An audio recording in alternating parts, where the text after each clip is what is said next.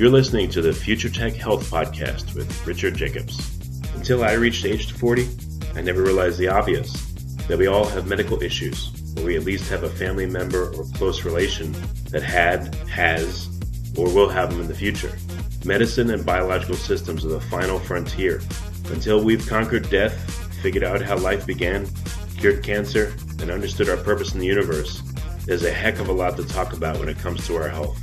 Future Tech Health means I'll be covering futuristic topics that are actually already in clinical trials, or even starting to appear on shelves or by prescription, or available for your own use.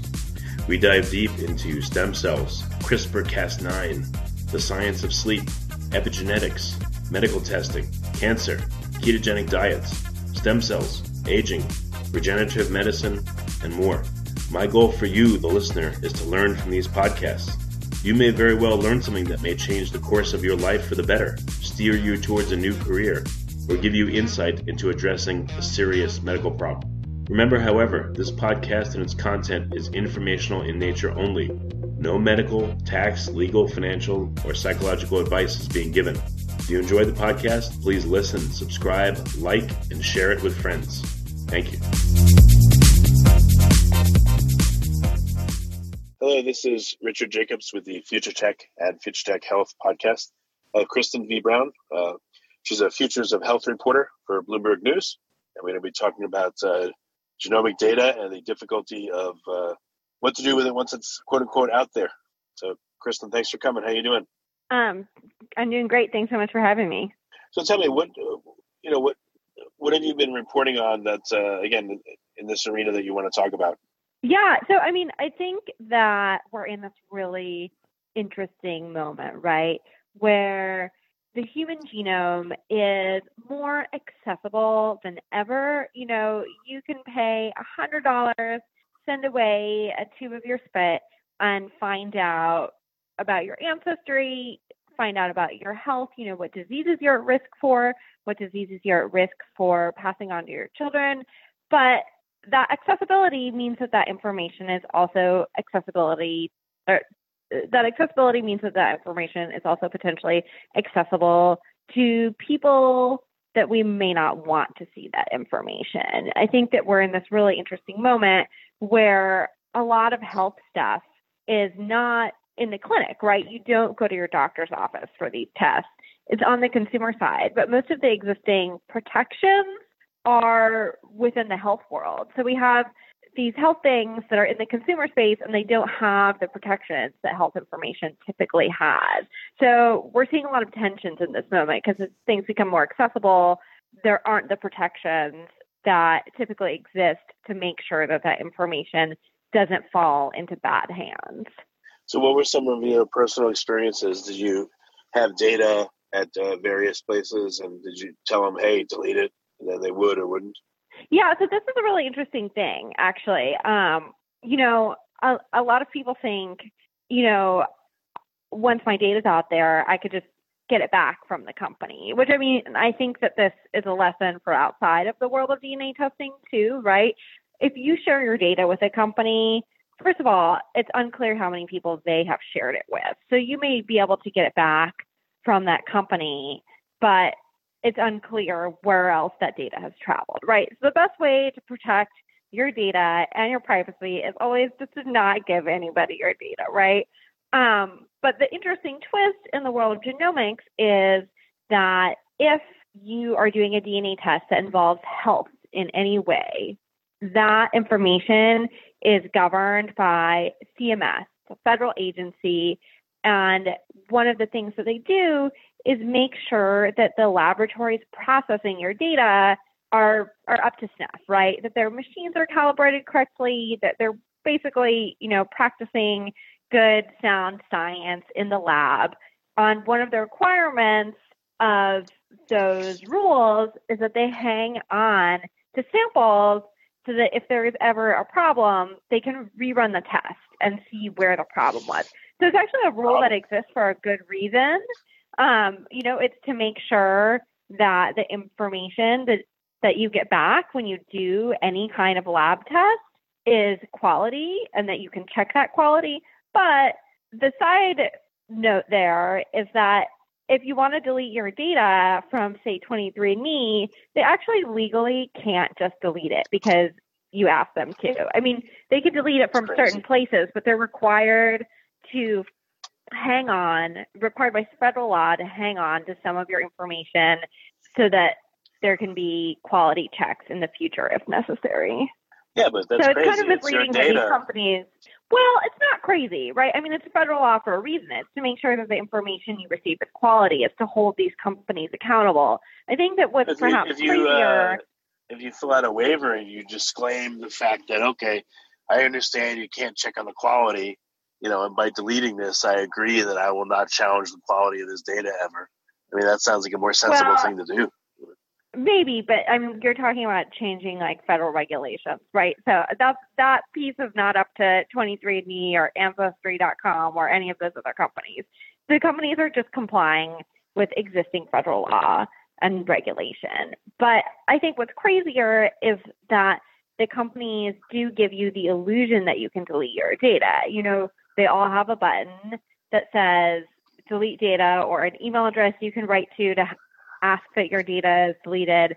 And there they do not disclose that they actually can't delete everything. So I think that that's where it's misleading.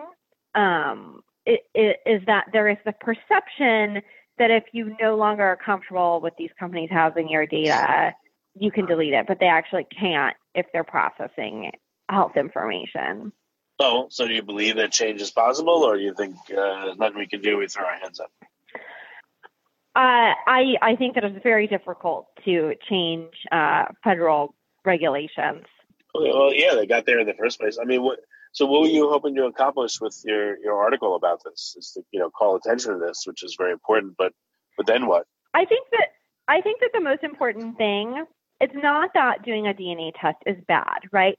Some people learn really interesting information about their heritage that's important to them. Some people learn interesting and important information about their health. But I think the most important thing is that people are aware of just how much they're sharing, right? Because when you share your spit with a 23andMe or an Ancestry, you're sharing very sensitive information about not just you, but about people related to you. If my genetic information became public, somebody might also infer things about my brother or about my mother, right? So I mean, it's even more exposing than other kinds of information that we share on the internet with big tech companies, because most other information doesn't also expose people that we're related to. So I think that the key here is that people understand the privacy trade-off that they make when they share this information. All right. So in certain circumstances, it can't be totally deleted. Is it still subpoenaable, by law enforcement if needed, if they find out, for instance? I'm actually, law enforcement wouldn't subpoena your actual genetic. They might. Like they wouldn't subpoena. Well, they wouldn't subpoena your sample. I don't know how. I think that's a tough question to ask because I think it depends on how Ancestry or 23. It depends on how individual companies structure their internal databases. You may not know, and that's totally okay. I'm just pointing out maybe that there's a possibility there that since it can't be totally deleted. Yeah, it may be possible. Maybe it could be. I just think it's not useful to raise a question that is hard to answer. Okay. Yeah. So what's in terms of the sharing, are you able to tell these companies not to share data, or do they just do it anyway? Do they have it buried in their terms of use? What have you found out in that regard? Well, I mean, similar to your information when you go to the doctor's office, right? I mean, I think that we have a misinformed idea that if I go to my doctor, my doctor's the only person who sees my information. But actually, there's a huge market for buying and selling de-identified health information. And some of it's for good reason, right? For research, to understand more about insurance billing. But usually any health information is extremely valuable, right? And then also there's cases in which your information is shared just as part of doing business, right? You need to share it with the cloud server that hosts the electronic medical records, right? So, I mean, 23andMe and other companies always disclose in their privacy policy that they are sharing your information as part of the course of doing business, right? For example, they're obviously sharing your information with the laboratory that processes the data, with anybody who's hosting web content, right? So there's a lot of people who see your data just as a part of doing business. And then the second piece that is you are able to opt out of is whether you want your research, whether you want your genetic information used for research. So do you think that this would be, just leaked out because of data breaches, or it could be going to all kinds of third parties regardless? And is it pseudonymized? I think that anonymized?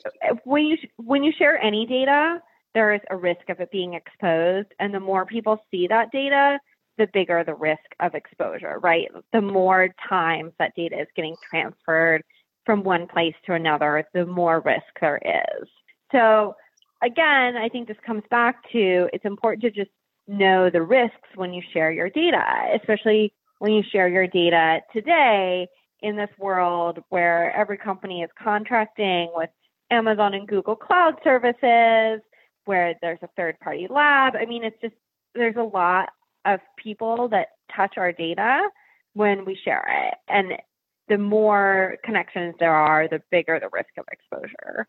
So what kind of questions do you think you could ask to determine how your data is being shared and if you should worry about it? Again, these companies make clear that your data is being shared for research if you opt in, and most companies are very clear about who they have research partnerships with, right? And they're also clear that there are third parties they share your information with in the course of doing business. To my knowledge, these companies do not typically share the names of all of those third parties, because to some extent that might be like giving away the secret sauce, right? Of who they're contracting with, of all these things. So, there's not a way to necessarily see everybody that looks at your data. Well, maybe try going to one of these places. But if you went to one of these places and you said to them, I read your terms, wonderful. You can't disclose everyone you share it with, fine. But I have this stipulation that if you share it with anybody, it has to be pseudonymized. You can share the data portion, but not any of the personal contact info portion. Maybe say that and see how they respond. In many cases, the data that is being shared is anonymized, what's called de-identified usually when we're talking about health or medical information. But the thing about genetic information is it's inherently identifying, right? So just because my name, my sex, my address isn't attached to it doesn't mean that you couldn't infer that it's me. So, this is a particularly tricky thing about health information, and especially the genetic information, is that it's possible to re-identify somebody, even if the genetic information has been de-identified. Yeah, I've heard that some mathematicians have worked out ways to do that in certain circumstances. I don't know which ones, but sure, it's possible. I guess there's no 100% bulletproof way to do it, but people at least should be aware of the level to which they're either protected or not protected, right? Right. And that's the thing. At this point, if you wanted to re-identify somebody from de-identified data, it would be a lot of work. You would have to be highly motivated for some reason to do that. It's not just like some 15-year-old bored after school doing that, right? But it's hard to tell how easy or difficult that may be in the future, right? As technology advances, it's hard to tell how revealing the genome may be in the future as we learn more from it. So again, the important thing is to just be aware that if you share your genetic data, your privacy is compromised. And I think that at this point, in my mind, the best thing is that we need more protections for how genetic information may be used if it is compromised, right? Like right now, there are some protections, right? We have the Genetic Information Non-Disclosure Act the Genetic Information Non-Discrimination Act of 2008, which makes it so that an employer or a health insurer cannot discriminate against you based on your genetic information. But that law does not protect everything. It does not protect life insurers from discriminating against you, for example. So I think that we're at this point where it's become very clear that in the not too distant future, many, many, many people will have shared their genetic information. And that means that even if you have not shared your genetic information, somebody that you are related to probably will have. And so your information will still be vulnerable. So I think that the best tact at this point is probably less protecting privacy of that information and more to make sure that when privacy is compromised, that information cannot be used against someone. Well, there are countries that are moving towards or are there requiring, all people born in that country to be sequenced and for that database to be, to be kept. Like Kuwait, I could see in 2015 they passed a law requiring all citizens and permanent residents to have their DNA taken for a national database, and they struck it down. Yeah, I mean, in Kuwait, that is partly, So some countries are doing that. It's mostly small countries, and often it's places that are motivated to do so for health reasons, right? For example, Iceland has been very far ahead of the curve right now, but that's largely motivated by the fact that they have a small population. They're trying to prevent bad genetic matches, right? Basically, they're trying to prevent inbreeding within their population. And in Kuwait, I think that, and some of the other Arab nations that are doing this, I think that preventing specific genetic diseases and also preventing close family marriages is motivating some of that work. Okay. So what do you think is going to be the near-term future of DNA collection or other genomic data collection, and where do you think all this is going? I mean, it's getting cheaper and people are interested. I think that in this current moment, there may be a slowdown because there's so much awareness of privacy and fear of companies like Facebook and Google and how they're using our information. But I think in the long term, more and more people are going to be interested in getting their genome sequenced or genotyped. You think you're going to be doing more articles in this arena? I mean, I write about this area all the time. Okay, so plenty more. Excellent. So where's the best place for people to find more of your articles and your writing and to, see where your stuff is? Yeah, so I'm a reporter at Bloomberg, and if you just type my byline into the search bar at Bloomberg, you can find everything that I've written. Okay, very, very simple. Any closing thoughts on this? That now that you've gone through the process of trying to get your data deleted from various sources, what kind of feeling are you left with? I would just say that in this time where we are sharing so much information all the time, that it's just important to be aware of how that information could be looked at or interpreted by someone else. If you want something to never be seen by anybody else, do not share it. That's the only way to protect your privacy. Well, very good. Well, Kristen, thanks for coming on the podcast. I appreciate it. You're welcome.